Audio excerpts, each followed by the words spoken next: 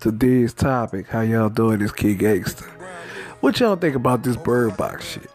I see the little challenges. Don't run your stupid ass off in the street or the highway and get hit. Get your ass knocked off. I saw the poor little baby get ran into the wall. Now you know you're sick. You're coming to little Tyler Eyes to play bird box and y'all running through the house. The baby hit the wall. Just make a part 2 of Bird Box. Y'all ain't gotta do all this silly shit. I see the memes and the craziness and whatever. I guess it's having fun. But y'all going a little bit too far with the Bird Box shit. Just make a part 2. And my next subject, R. Kelly. Man, if you did that, you're wrong.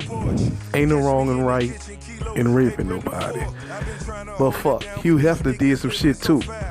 Not trying to help up for R. Kelly.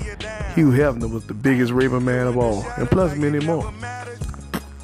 But man, R. Kelly, he's the Pied Piper. He got good music, but you know, hey, some of you women play with that shit.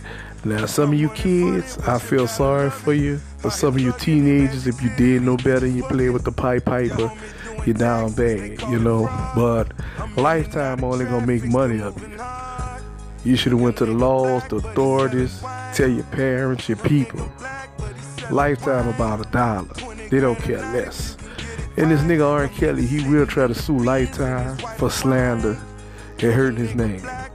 So y'all tell me about this Bird Box and this R. Kelly shit. And oh yeah, man, go listen to the home and Lonnie B, man, with the Kid Gangster podcast, man. My nigga Lonnie B. 97 Boys, Kid Gangster. On Instagram, you know, we on Twitter, we on Facebook. Holla if you like our shit. And I'm out.